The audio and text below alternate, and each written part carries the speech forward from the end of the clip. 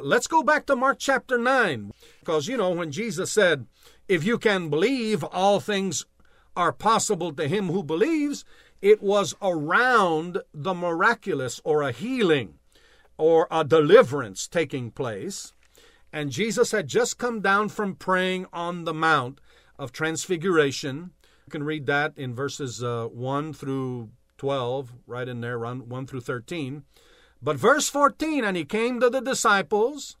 He saw a great multitude around them, and scribes arguing with them. And immediately when they saw him, all people were greatly amazed, and running to him greeted him. And he asked the scribes, what are you discussing with them? He wanted to know why the scribes were fussing and arguing and disputing with his disciples. One from the crowd speaks up in verse 17, because he was the reason that they were arguing. And notice why they were arguing. That the father of the boy that they brought, you're going to see why they were fussing.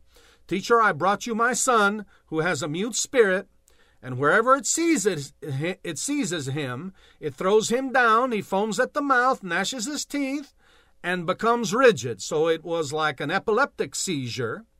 And then it says, so I spoke to your disciples that they should cast it out, but they could not. What do you mean they could not? Now that is a real problem, because Jesus goes on to say, oh, faithless generation. He's talking about his disciples. He's saying, you bunch of faithless people, what is wrong with you? How long am I going to be with you? How long do I have to put up with you? Bring him to me. Now, some important things are brought out here. Number one, the father brought the boy to the disciples, and the disciples failed to get this boy delivered. And even though they failed to get this boy delivered, Jesus said, what did he say? Well, I understand it, boys. You can't always get your prayers answered, and you can't always have success when you cast out demons. And of course, only I can really do this. That's why you failed. Is that what Jesus said? No. Did Jesus say, well, sometimes it's just not the will of God, and that's why people aren't delivered sometimes? Is that what he said? No, he actually rebuked them. He said, faithless generation, how long shall I be with you? How long shall I bear with you? Bring him to me. Now notice that Jesus didn't reject. Now this is an important lesson. You have to get this. Just because somebody doesn't receive healing does not mean that it's not the will of God that they be healed. What happened here? This man brought his son to the disciples of Jesus, and they couldn't cast it out. They couldn't do it. Did you see that? That's what the scribes were arguing and fussing about with them. It doesn't say what they were arguing and fussing with them specifically, but because of what it says here, you can understand that they were arguing and fussing about the fact that the disciples could not cast him out. Are you getting that? Now, this is important because a lot of people fuss and argue over the same thing.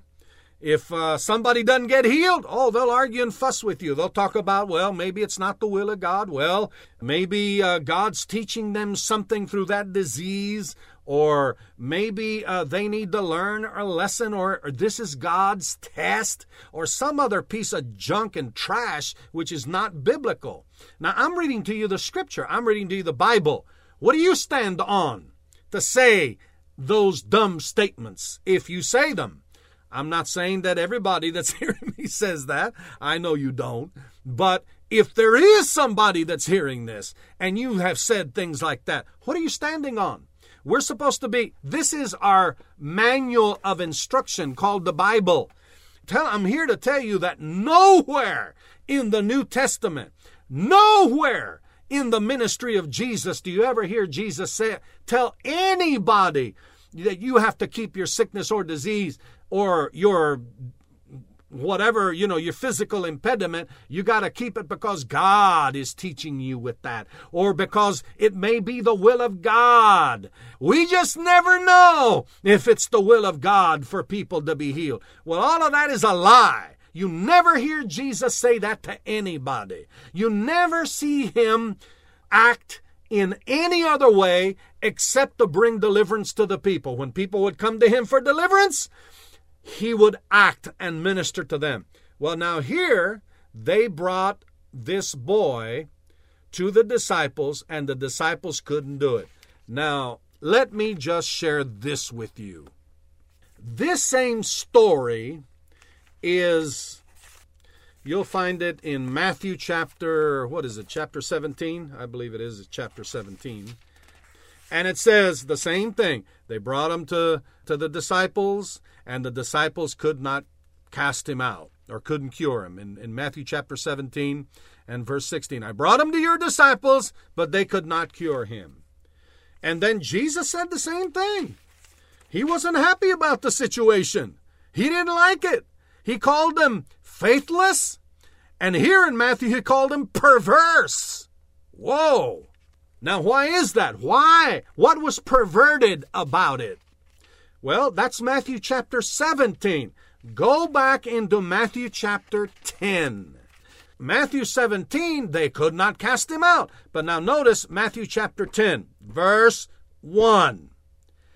And when he had called his 12 disciples to him, he gave them power over unclean spirits to cast them out and to heal all kinds of sickness and all kinds of disease. Now, Jesus gave them power to cast out demons and to heal the sick, and all the diseased and infirm. Amen. And actually, if you'll go back in here, you'll find out that they rejoiced. They came back and they rejoiced because demons were subject to them and people were being healed left and right, and they got happy about it. So they did have authority to cast out devils. They did have the right to heal the sick in his name, in his power, and in his authority. Just like we do today. Jesus said, in my name. Well, in my name, if you'll study that out, the word name also means authority. It's talking about his authority, his presence, and power. And he said, in my name, in my authority, you'll cast out devils. Mark chapter 16, verse 17 and 18. He said, in my name, you'll lay hands on the sick and they shall recover. So we have the right and we have the authority to cast out devils just like they did. But now notice here, they failed to do it. They couldn't do it. And Jesus said, man, you faithless bunch. So what does that tell you? That tells you that faith is involved in casting out spirits, evil spirits, and in healing the sick. Faith is involved. Jesus called them here faithless. Well, how could they have been faithless? Well, I'll tell you how they could have been faithless. They were out there ministering and ministering and ministering and never stopped to have time of fellowship and prayer with the Father and spending time before God and rehearsing the Word in their lives and speaking the Word to themselves and singing to themselves in songs and hymns and spiritual songs. Faith comes by hearing and hearing by the Word of God. They were faithless. They weren't doing that. Now, how do I know that? Well, when Jesus rebuked this spirit and it came out of the boy, and they asked him, Lord, why couldn't we do it? In verse 28, Jesus said, this kind comes out but nothing but prayer. Well, how come Jesus didn't stop and pray? Because he had already been in prayer. How do we know that? Well, you go back into the 9th chapter of Mark, and you'll see that he was on the Mount of Transfiguration. And Luke chapter 9, verse 28 says he went up there to pray. He had already spent time with the Father. One translation says that this kind, because they add this, but a lot of the Greek texts do not include the last part of this verse 29. This kind can come out by nothing but prayer and fasting.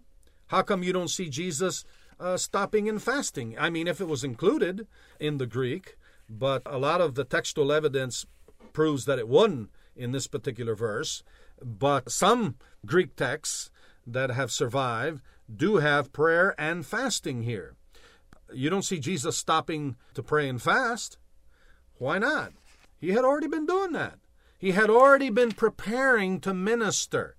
I wish I had time to get into this, because this is one of the reasons that a lot of ministers are powerless, because they don't prepare to minister.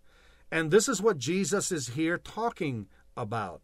Preparation time for ministry by spending time with the Father, spending time around the Word, fellowshipping with Him, talking to the Father, allowing the Father to talk to you, and fasting sometimes, which means going without food at times in preparation to minister. We see that Jesus did this often in His ministry. He would go up into the mountain to pray. There's a lot of scripture that talk about this. You can read probably 5 or 6 different references in the Gospels where you see Jesus going off by Himself, maybe more. Pray. What do you think He was doing? Preparing to minister. That's what He was doing, getting the mind of the Father, finding out what the Father wanted Him to do, finding out where the Father wanted Him to go. That's what He was doing. And thank God He was prepared. He was telling the disciples, the reason you guys were faithless is because you didn't spend any time in prayer. You didn't spend any time in the Word. You were just banging around out there. And He had been spending time before the Father. He had prepared. And thank God He cast that spirit out